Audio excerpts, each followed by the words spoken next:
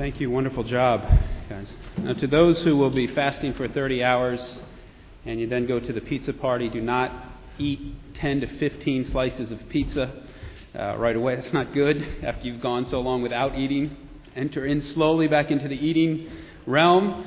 And as you drink juices, make sure they're not acid juices like orange juice. You want to water it down. So just your stomach's going to go through a small little shock over the next 30 hours, and you just want to use wisdom in fasting. I've said before that a requirement to be a chapel speaker here, they have to have a love for you. And our speaker today has been in higher ed, was in higher ed for over 27 years, and has committed his adult life and ministry as the president of Korean Nazarene University. Dr. Patch is a retired missionary for the Church of Nazarene. As I said, he served 27 years as president of KNU, Korean Nazarene University. Dr. Patch worked himself out of a job. The Korean Nazarene Church has matured to the point where they no longer need assigned missionaries. Bill currently continues to work with other Nazarene institutions in the Asia-Pacific region to try to assist them in their development. They finished their service in South Korea, he and his wife, in August of 2008. Dr. Patch is a graduate of Eastern Nazarene College. He received an MA from St. Louis University and a Master's Specialist degree from the University of Rochester. Eastern Nazarene College conferred the honorary doctorate of divinity upon him in 1988. The Patches have 3 children, Pamela, Tanja, and Kevin. They now have 6 grandchildren as well. Again, his love for higher ed, his love for college students, and his passion to serve and follow the Lord Jesus Christ is why we've invited him to be with us today. Will you please welcome Dr. Bill Patch.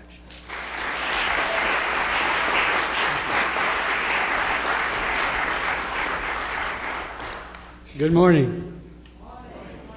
I thought I would greet you before you went to sleep. Where's that team, our singing group? Would you just sort of stand up for a second? Are you here, or did you go out the back door? All right, let's give them a hand, all right? Thank you, Maybe Susan. They were, our chaplain told them that they were the best group as he had heard, and there was debate about whether he says that to every group or whatever. But you have brought us to the throne of grace. Thank you.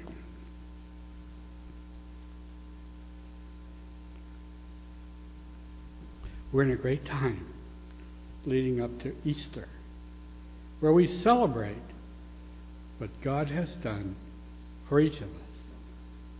Personally, our name was on that cross, and He rose triumphantly for us. You know, when we think of missions, I remember when Gail and I, that's my wife, she's my fiancée then, attended ENC. That was back about 100 years ago. We used to enjoy watching missionaries come and go, and they would come and they would speak strangely sometimes. They would dress differently often. And so we sort of enjoyed that aspect. But then people like Paul Oriola and a few of these fantastic missionaries of the church came, a concert pianist, just fantastic. It changed our lives.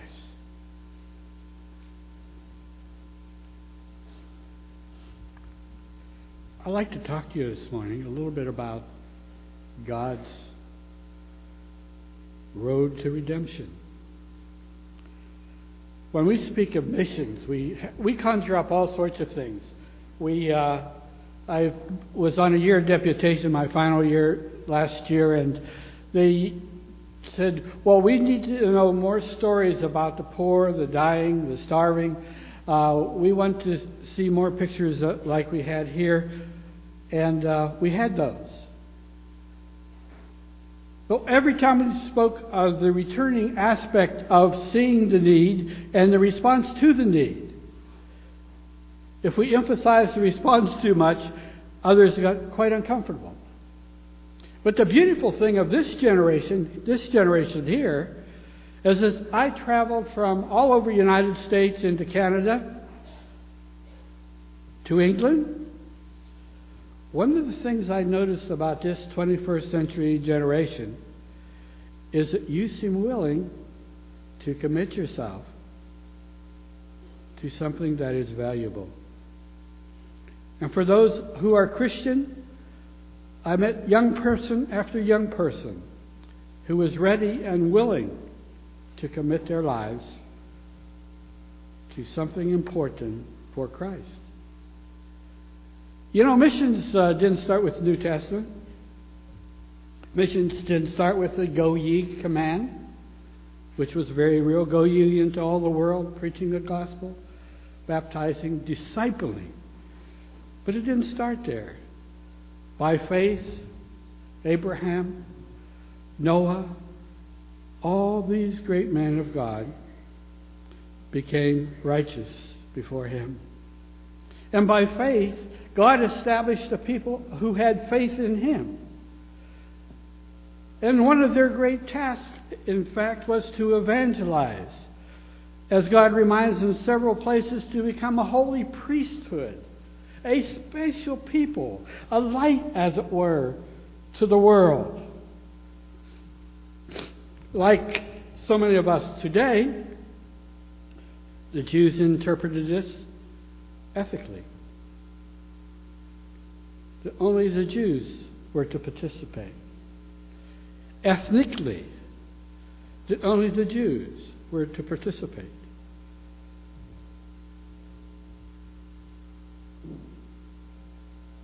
They missed their calling, like many of us are today.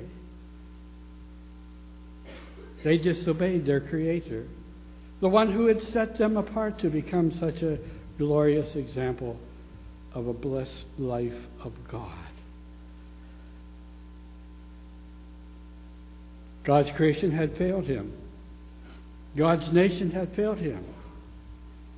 Oh, we can't blame it just on them. We fail Him so many times. So God sent His only Son, that whosoever believeth in Him should not perish but have everlasting life. And He was so radical, so different. He ate with the wrong people. He spent His time with the wrong type of people. He reached out to the people we shouldn't reach out to, that we crucified Him. And lo, He was put on a cross for your sins and mine. In a couple of weeks, we commemorate that occasion. Through many different ways, we give up different things, perhaps meals, perhaps time, spend extra time in prayer. We do all sorts of things to commemorate the fact that Jesus died for each and every one of us here. What a great message. And then the New Testament church. Now we say church in one sense of the word. They were a church. They were a group of people who had committed their lives to Jesus Christ, who believed in Him and the resurrected Lord. But their church only met together to praise and to worship Him. But most of the church time was spent out impacting others for Jesus Christ. And so it began to spread from brother to sister, down through this tribal group into another tribal group. History tells us that all during the Roman Empire, even though the regular church itself had moved into monasteries and away from the world, so to speak, many of that church's believers, priests, went clear up into northern England, Ireland, Scotland, clear out towards China, carrying the message of Christ with them. They truly believed in the discipling process. You see, God is a missional God. God has been, since creation, on a redemptive chase to bring you and me back to Him, His disobedient creation. We serve a great God.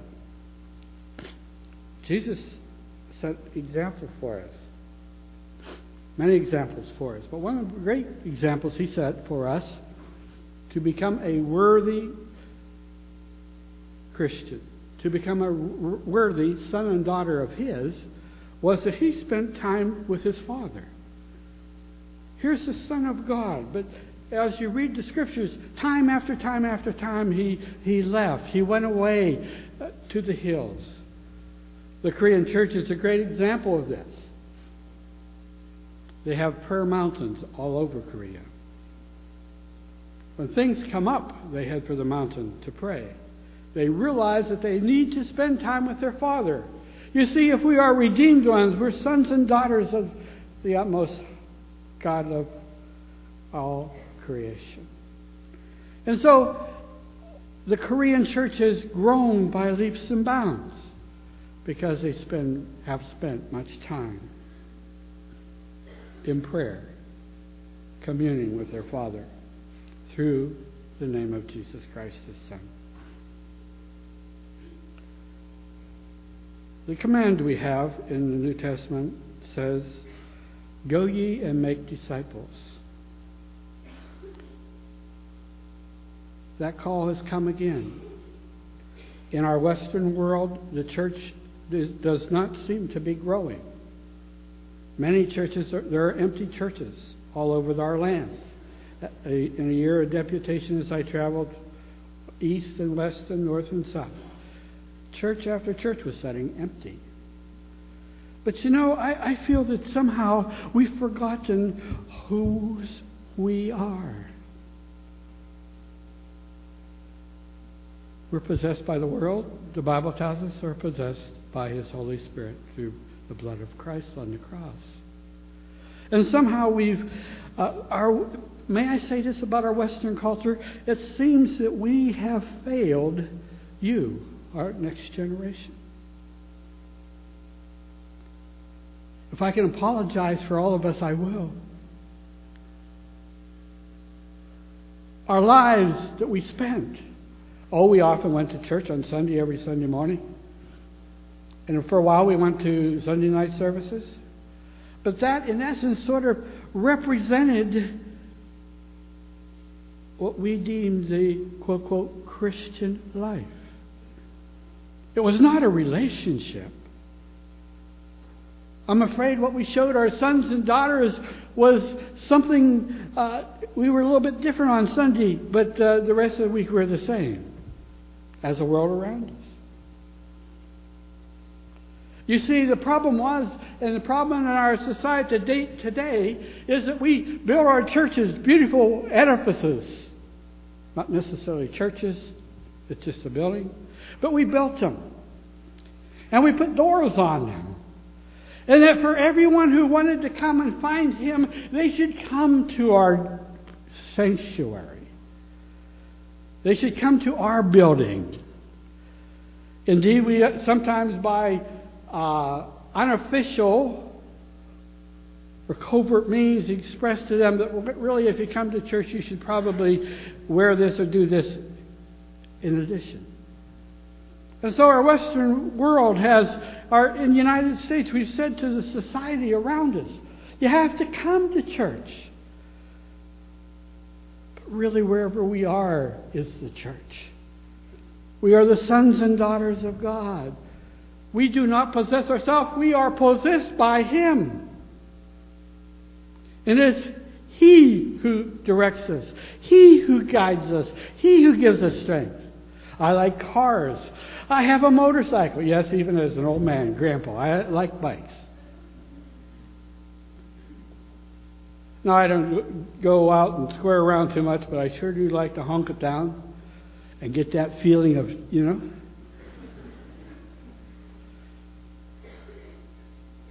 We all have our likes, don't we? Things that we talk about when we meet our friends. Here we are, sons and daughters of God, experiencing His blessings, His guidance. I wonder what we talk about with our friends. Do we ever mention Jesus and the change in our hearts and lives? I better not come down that line too hard, should I? Are we turning our other cheek? Are we walking the second mile and doing all those things? Are we saying, that's not my right? We always claim our rights, do we not? But the Western church has gathered in its buildings and, in a sense, let the rest of the world go to hell. And now we wonder why in our Western societies so many are attacking us Christians. You see, it's a relationship we're talking about. It's a discipling process we're talking about. It's a way of impacting the world to say, this Jesus that loves me, has saved me, has changed me, wants to do the same in you.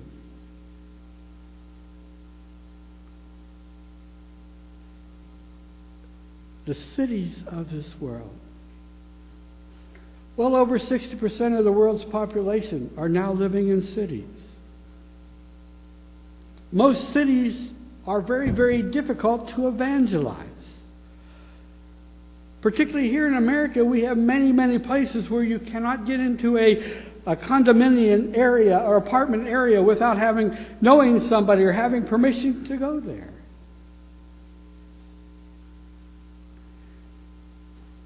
Christ said, go and make disciples. You see, the church has not developed this skill, and we apologize for that. But may I challenge you, don't make the same mistakes we have. Learn how to tell your friend, your neighbor, I love you, God loves you. Learn how to direct them to the foot of the cross.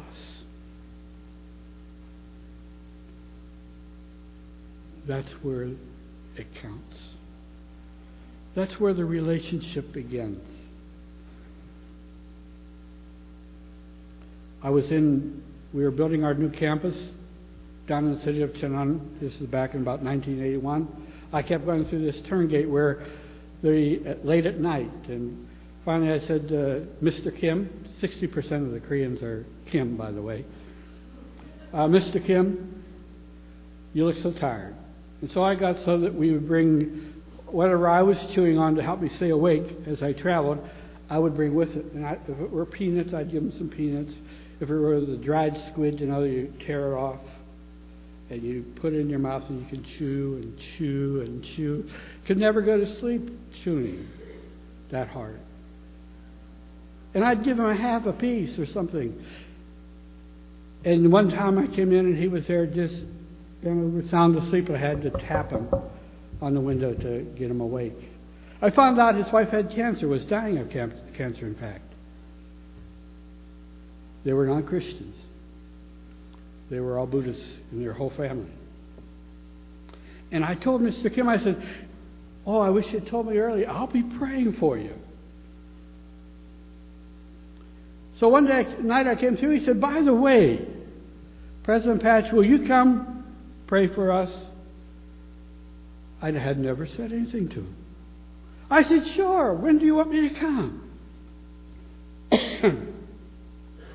Well, long story short, his wife was amazingly healed from cancer. God had worked a miracle. And out of their gracious hearts of love, they became solid Christians. They're now attending a Baptist church close to their home. Was I upset? No. They're in the kingdom. They're great Christians. And you know what? I met Mr. Kim for the first time a year ago, I guess it was, when we had the 50th anniversary. And I came through and I said, "What are you? I thought you retired." He said, "No, they needed someone temporarily." He said, "So I came back out today." I said, "Oh, God helped you to come back out. It's so good to see you again after all these years." And he said, "Yes, I'm attending church, but yes, I am God's man." He said, "I'll get going. You're holding up traffic." Wasn't that great? A relationship, folks, a discipling process that happens because others see Jesus in you, working with you. In your mistakes, they see Jesus as you say, "Hey, I blew that, friend. I'm sorry." Discipling. Have you ever heard the word gap? Could I see your hands? Gap. Talking about college students, gap. 1-year gap? Did I see any hands? I wasn't quite sure whether you were wiping your head or what. One of those kind of hand-raising things.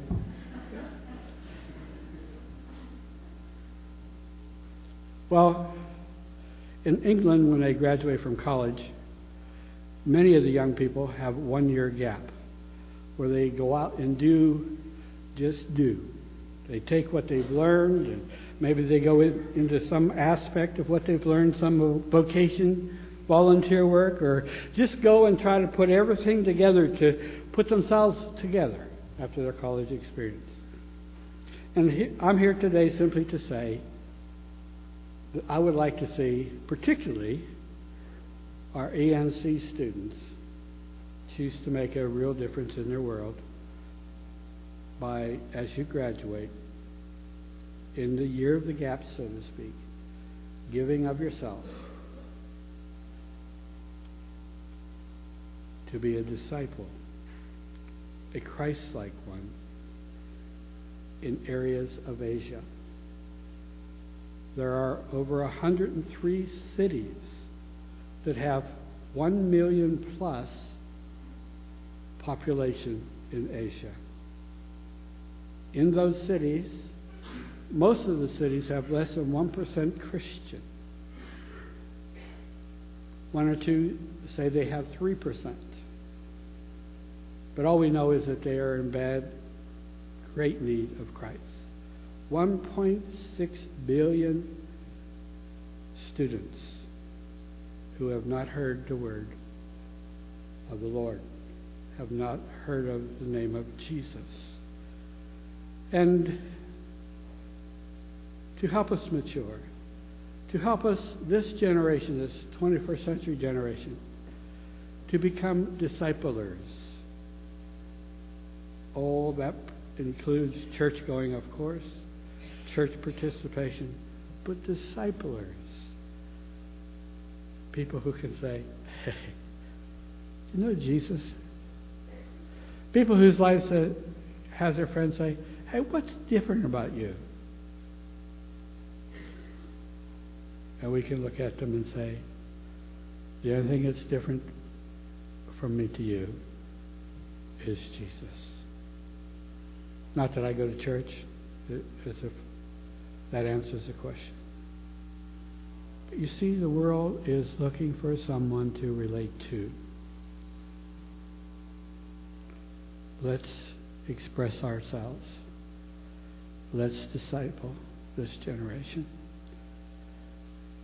And I'm here to give you an opportunity upon graduation to go to over 103 cities, million plus population, all through Asia. It's called Vision 2020 by 2020.